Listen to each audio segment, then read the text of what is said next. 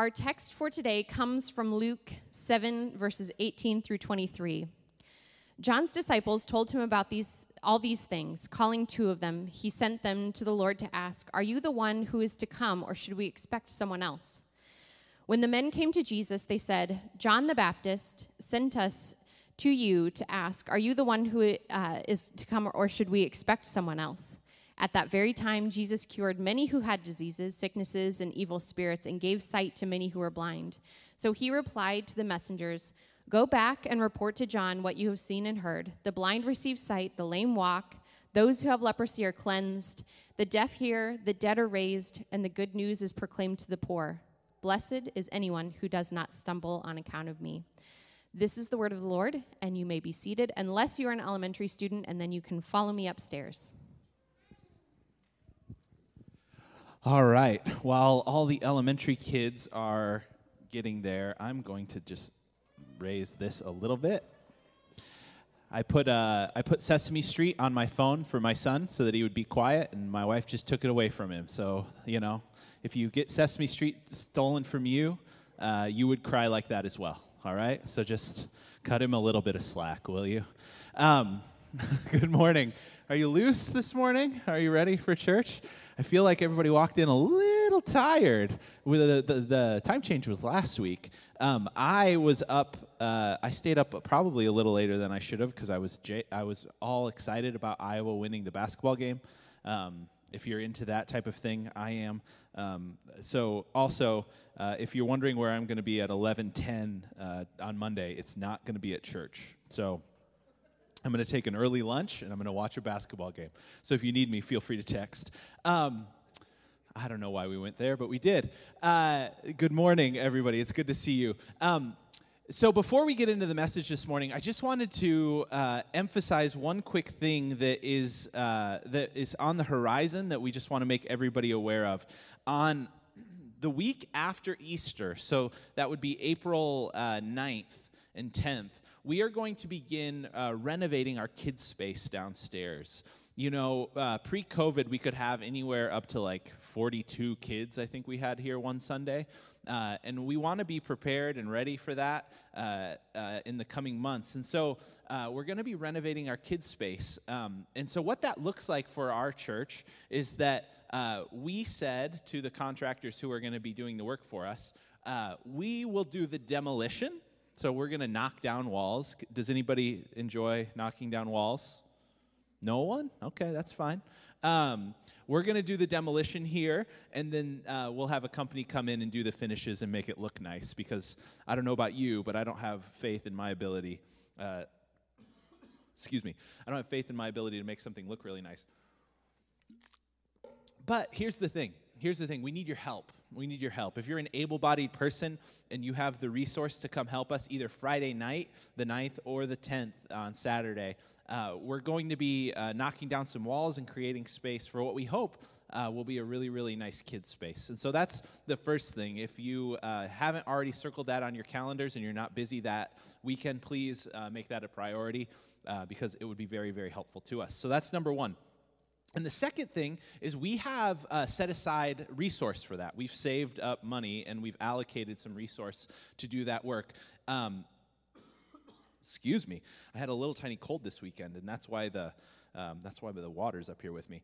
But there are some things that we want to do that we don't have the resource to do. And so we just wanted to make you aware of that. One of the things that we want to have done down there, excuse me. More water, thank you. Topo Chico, do your work. There are a few things we want to do that we can't. Excuse me, my goodness. Apparently somebody doesn't want me to talk about this. We are going to begin, one of the things that we want to do down there is that we want to renovate the bathrooms, and we don't have the resource to do that currently. And so, as part of that, we just wanted to create some space for you to possibly, if you feel so moved, to give to that renovation work that we're going to do in the basement. We just wanted to let you know that if there's any gift that you want to give over and above in the coming weeks, that you can do that and you can allocate that directly to our renovation plan, and we will make sure that resource goes directly to that project. All right. Now, let's see if we can make it through today, shall we? All right. Oh, do we have a lozenge? Oh, what a brilliant man you are. Thank you. Thank you, Bruce. I'm going to stick this in my cheek, and we're going to pretend that I don't have a problem. Shall we? All right. I will say, in COVID-19 time, a pastor who constantly coughs up on stage is not a great thing. It's not a really good church growth model. Just know that this is a cold. I got it from my son Amos. So, anyways, let's get into it, shall we? There is a phrase that I repeat to myself kind of on the regular. It helps me modulate on days where I'm not feeling that great. And the phrase is this: the distance between expectation and reality is disappointment. Have you ever heard this phrase before? The distance between my expectations of how a day should go and the reality of the way in which that day is going usually results in some amount of disappointment. It's a little phrase that actually helps me kind of find my equilibrium in a day.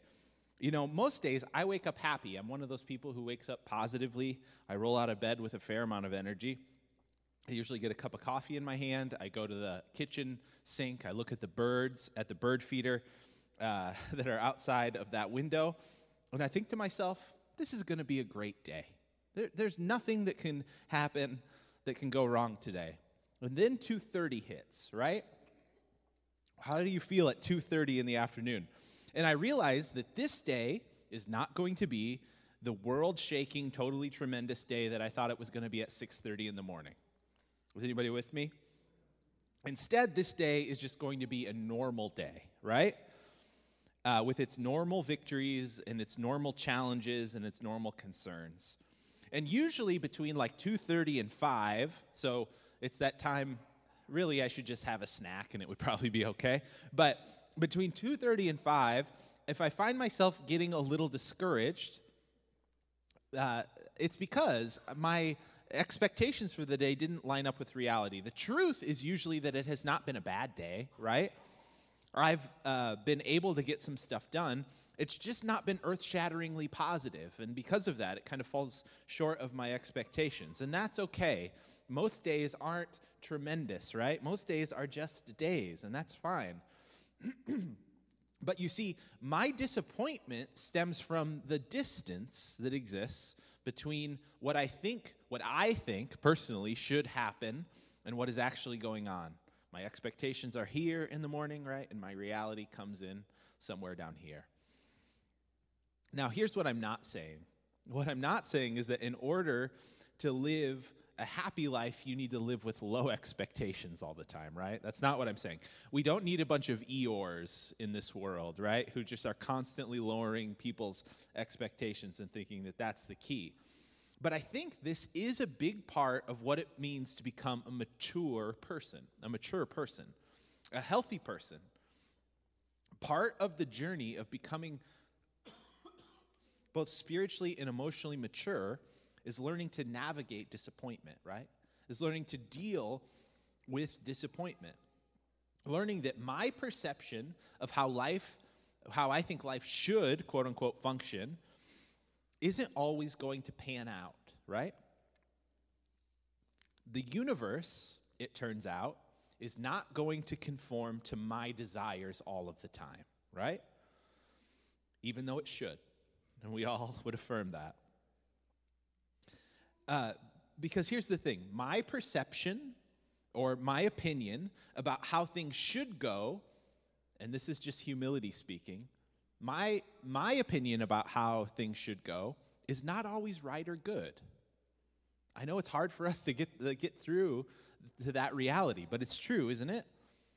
my opinion and my feelings about what should happen in the world is not the capital T truth of the world. And so we have to go on this process of learning in a world that will not always conform to our expectations, how to be content in the midst of those circumstances. Learning to be content, even in the midst of very difficult and disappointing circumstances, it turns out that in order to be a spiritually and emotionally healthy person, we have to develop the spiritual discipline of contentment. The spiritual discipline of contentment. Could anybody use a little bit more contentment in their life, right? It turns out that this is something we can cultivate in our lives. This is what the Apostle Paul says in Philippians 4, verses 11 through 13. Here's what he says. I am not saying this because I am in need, for I have learned to be content whatever the circumstances. I know what it is to be in need, and I know what it is to have plenty. I have learned the secret of being content in any and every situation, whether well-fed or hungry, whether living in plenty or in want. I can do all things through him who strengthens me. And Jesus himself teaches us that there's a way of abiding in him that leads to a kind of non-anxious presence in the world.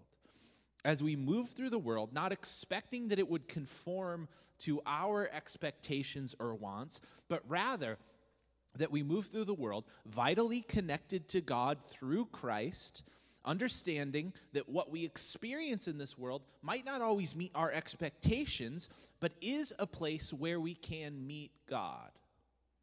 This is a discipline that we can learn, and it seems to be held out in the Scriptures as something we can cultivate in our lives. But here's the problem. This is a struggle, right? This is very easy to say. It is very, very, very hard to do. You know, I'm not arguing that we all need to be like Zen masters who just kind of like ohm our way through our days, right? Letting nothing touch us, just being kind of these impassible creatures who don't have emotion or experience. But this is a discipline that we can learn. But the question is, how do we learn that discipline? How do we learn the discipline of contentment? Right? It's an interesting question. In our teaching text for today, John the Baptist, a man that Jesus calls the greatest man to ever live, the greatest person to have ever put on sandals and walked around in the desert and eaten locusts, faces his own disappointment. He faces a crisis of unmet expectations in this gospel story that we read out of chapter 7 of Luke's gospel. Only his case is a lot more extreme than when Starbucks is out of cold brew at 2:30, and I think that is what's going to get me through the rest of the day, right? His experience is far more intense than what we usually experience, and yet we see in this story Jesus pushing him towards something, a way of being, even in the midst of his expectations not being met in an extreme way. So, a little background is helpful for us to understand really what's going on in this teaching text today. When we pick up the story in John 7, John has set two of his disciples to ask Jesus an important question. He sent two of his disciples ahead of him, or for him, and they ask him this question. Beginning in verse 18, we read this. John's disciples told him about all these things. Calling two of them, he sent them to the Lord to ask, "Are you the one who is to come, or should we expect someone else?" Now, hold that question in your mind for a moment. Now, Luke does not tell us this. We can pick this up from the context of some of the other Gospels that we read this story represented in as well. But we know the reason that John does not go and ask this question himself, why it is that he sends two of his disciples to ask the question of Jesus. And the reason is, John's in prison. Actually, John's on death row, awaiting execution. He has just challenged Herod, or who was the king of Judea at the time, He has challenged Herod. He's actually called out some sin in Herod's life. And he made Herod's wife really mad because he did this. And so they together had taken John and put him in prison and were eventually going to behead him. Now, Herod held this authority in the region of Judea. He was functionally called the King of the Jews, and he was there because the Romans had placed him and his family in this position. You see, the Romans in this day had a policy of allowing people that they ruled to have their own leadership, but only if that leadership could be assured that that leadership would bow to the will of Rome. And so John sends his disciples in the middle of this incredibly distressing situation for him. He is in prison, awaiting executions at the hands of a corrupt puppet Jewish king. This is what is happening in this passage. And this is really quite helpful for us to understand the context of the question that John's disciples ask Jesus. All right? And so just one more time, and I believe we have it on the screen. This is the question that John's disciples ask. Are you the one who is to come? In Greek, that is just two words. Are you the coming one? Are you the coming one? Now, this question isn't just a question that John had. It's actually a quotation of a very, very famous psalm. It's a quotation from Psalm 118, verses 26. Now, this psalm in John and in Jesus' day is really important. There's a series of psalms from 113 to 118 that are referred to in the Psalter as the Hallel Psalms. These are psalms that were written or were sung and recited on holy days. Specifically, Psalm 118 is recited during Passover. And in Jesus and John's day, Psalm 118 took on a kind of prophetic significance as the people of Israel were living under this oppressive Roman regime. It took on a kind of prophetic significance because it was a song about the king. It was a song about who the king was and what the king would do. It began to take on prophetic messianic significance. It was a psalm that the people of Israel held tight to and said, when the king comes, when the Messiah comes, when the deliverer comes, this is what he's going to be like. He will be the one who is to come. And so all of these hopes and fears and expectations are tied up in this question that John asks Jesus. It would go something like this if you were to kind of smooth out this question and make it make sense to us. Are you the one who is to come, David's son, the one who will deliver Israel from her overlords? This is the question that John is asking. And he's asking it because he's like, I'm in prison, and I don't much like the things that are happening to me. I don't want things to turn out this way. I thought, Jesus, you were the one. I've even said it, right? John said that to Jesus. John thinks that if Jesus were truly the Messiah, he would not be in his current troubling situation because Jesus would have done the work of delivering the people of Israel out from this political oppression that they were experiencing. If you remember earlier in the story, John actually goes and baptizes Jesus, or Jesus comes to John and is baptized in the Jordan. And John witnesses miracles that take place after that baptism. When John first sees Jesus in the Gospel of Luke, he has this supernatural insight to Jesus' identity, and he calls him out as the Messiah. John, more than anyone in the world, if there was anyone that should have known who Jesus really was, it was John. And yet, in prison, awaiting his execution, John can't help but doubt that Jesus actually is the Messiah. The greatest man ever born of a woman is doubting who Jesus is. That just gives me hope personally, just FYI, because I doubt it sometimes. I know I'm not supposed to say that because I'm a pastor, but I do, right? When I run into difficult times, when I experience moments of doubt, seasons of doubt, and when I know that the greatest man ever born of a woman was in that space too, I go, well, I'm in good company, right? That's just a sidebar. Anyways, but at this moment in the story, John sits in prison. His expectations are falling desperately short of his reality. And in this moment, Jesus chooses to respond to John's question. But Jesus' response is fascinating, actually. And it's a little technical, but it's very, very interesting. Look how Jesus responds to John's question. In verse 21, we see this. At that very time, Jesus cured many who had diseases, sicknesses, and evil spirits, and gave sight to many who were blind. So Jesus is presented with this question, are you the one? Are you the coming one? And what does Jesus do? He doesn't say anything at first, right? He just turns and sets to work. He's like, oh, you wonder who I am? Bang, bang, bang, bang, bang. Like, look at all these healed people, right? It's kind of an interesting way of answering a question. He swings into action. And in a sense, his response to the question is found in his response to the question is found in what he does in verse 21. But he doesn't stop there.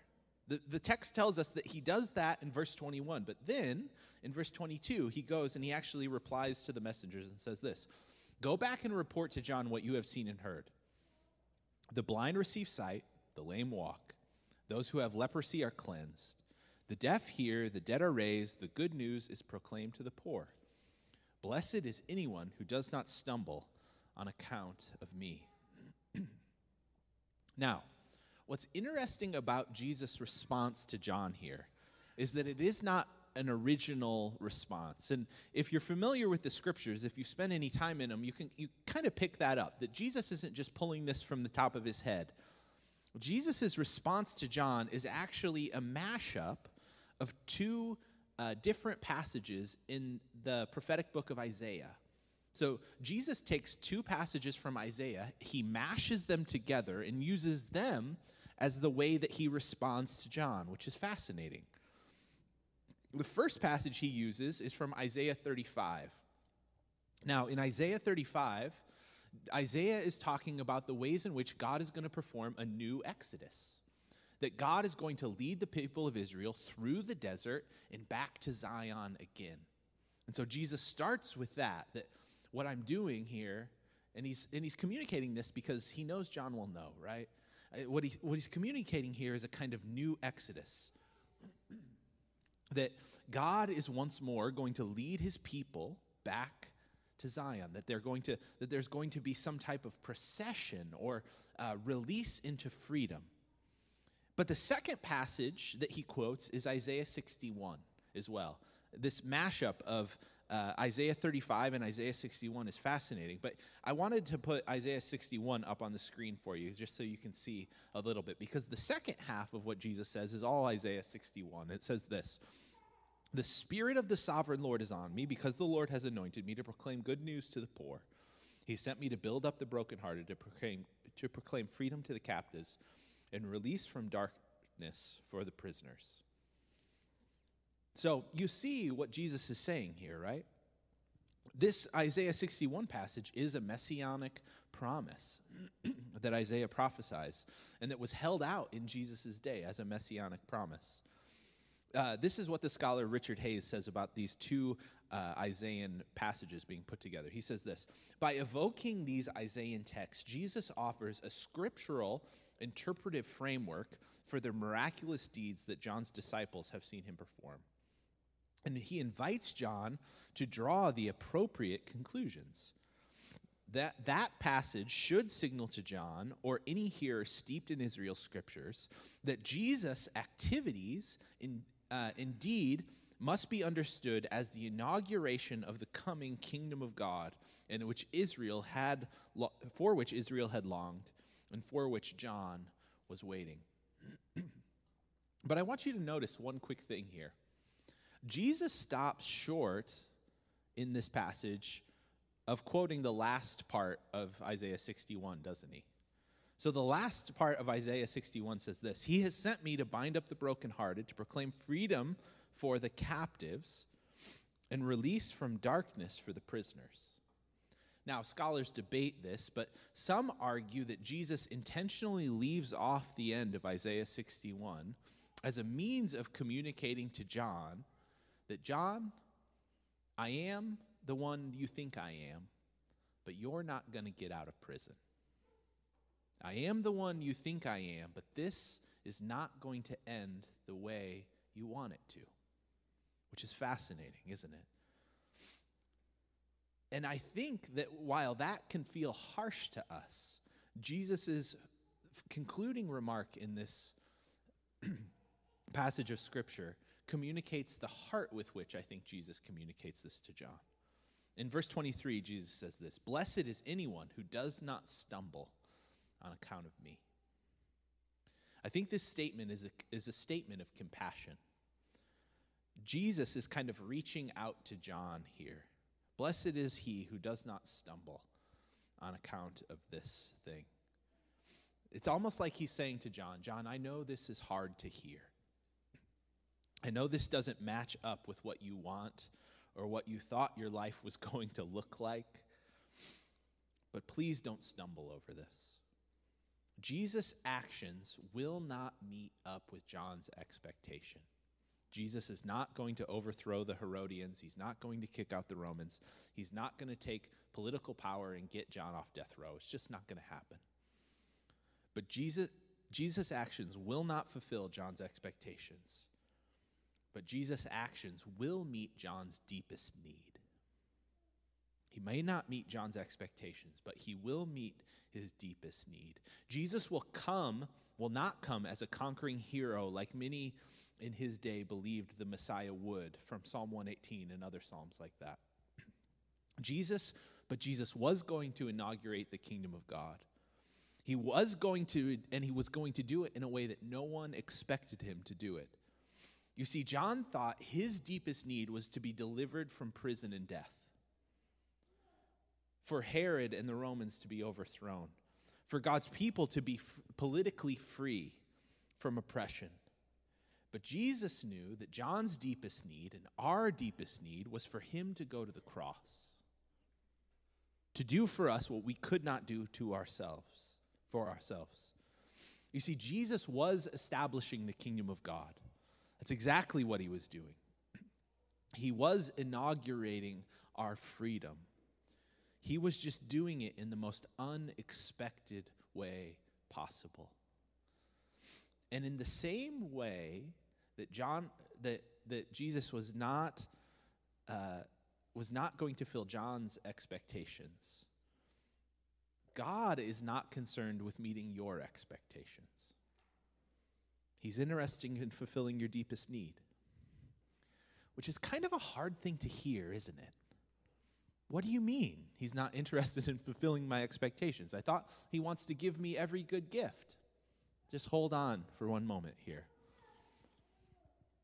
It's not that God doesn't want you to be joyful. He does. It's not that he doesn't want you to have your heart's desire. He does. It's not because all of your dreams or hopes are bad. They're not. Actually, God does want to give you the desires of your hearts. But you see, Jesus is not concerned with meeting your expectations. He is interested, first and foremost, in meeting you in your place of deepest need. And this all stems back to this idea that Jesus knows what we need better than we know what we need. If you've been a parent, you know this, right? Right? You know what that feeling when you know what is best, but that little creature thinks what the thing you are doing to them is the worst possible thing, right? We know this. Now, what I'm not saying is that everything bad that happens in this world or that happens to us, God is doing. I don't believe that. But what I know is that when we catch a vision of this, when we catch a vision of this idea that God is not concerned with meeting our expectations of how our lives should work out or what is right or best for us, but is rather concerned with fulfilling our deepest need, well, when we catch a vision of this, we catch a vision of God's heart. Because God is not a big slot machine in the sky where we say the prayer and we pull the arm and we get the tokens. God is a father. He's a father. And he can't be manipulated. He can't be coerced.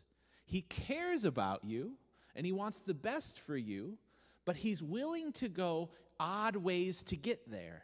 And sometimes what is best for you is not the thing that you think is best for you.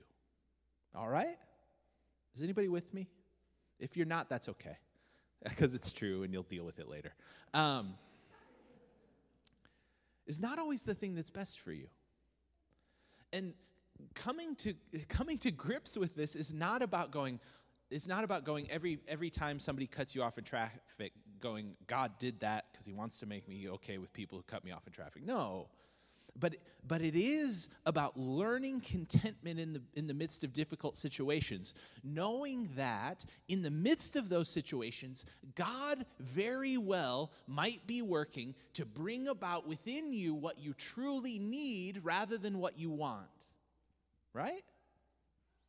You see, life is a kind of crucible, isn't it? It's hard.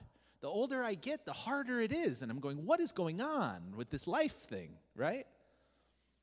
But the truth of the matter is that if we come to this understanding of God's heart and his character, if we come to view God as a good father, if we come to see God as having the heart or the compassion that Jesus has for John in this passage, for us in our lives, what we learn is that no matter how difficult our circumstances might be, we can rest safe in the arms of a God who we know loves us.